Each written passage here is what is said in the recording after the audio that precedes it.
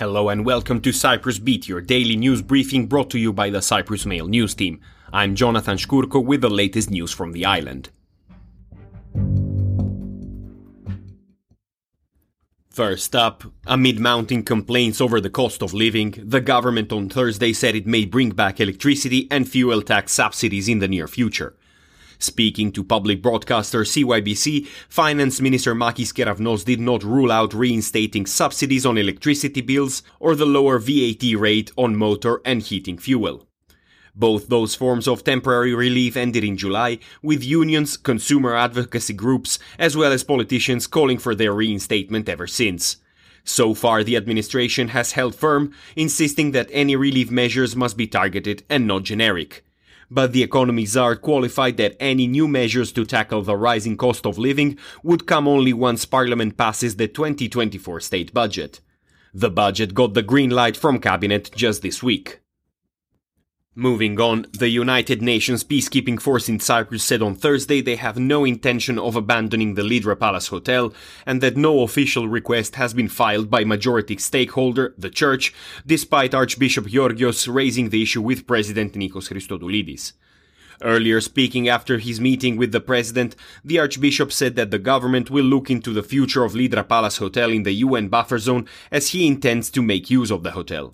However, the peacekeeping force told the Cyprus Mail that many rooms are still used by the UN peacekeepers, and the Archbishop has not even made an official request to meet with them about Ledra Palace.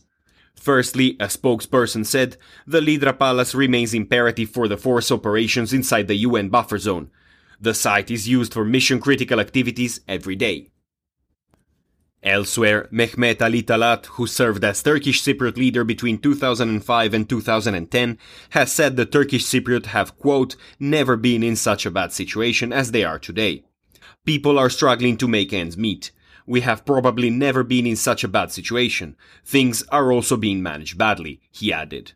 Turning his attention to the Cyprus problem, Talat said that no one met with Turkish Cypriot leader Ersin Tatar at the recent United Nations General Assembly because of the position he defends. It has been recorded at the UN Security Council that a solution in Cyprus cannot be based on two states. If Tatar still advocates for a two-state solution despite this, who would he meet with? He asked.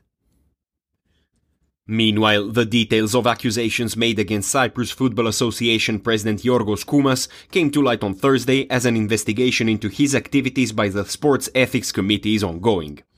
Koumas stands accused of having created an unfair advantage for some clubs by way of manipulating the money paid to them as part of the television rights deals. This includes an accusation that money paid to the CFA by Sita Vision for television rights to domestic Cypriot football matches was, quote, distributed by the CFA in time and quantity according to the will of Yorgos Koumas. In addition, Koumas is accused of having granted a bonus of 200,000 euros to one club without reasonable cause, and that this bonus was granted while the club in question was participating in games surrounded by suspicious betting activity. And finally, organizers of a kolokasi tasting evening on Friday are hoping to bring this love-it-or-hate-it vegetables new fans by pairing it with raspberries and making kolokasi cocktails.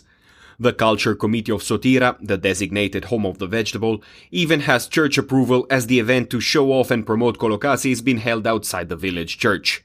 The municipality said the event is taking place as part of the biannual Pan-Cypriot Kolokasi Festival. The aim is to get people to know the local product as well as introduce kolokasi to various innovative culinary recipes and options.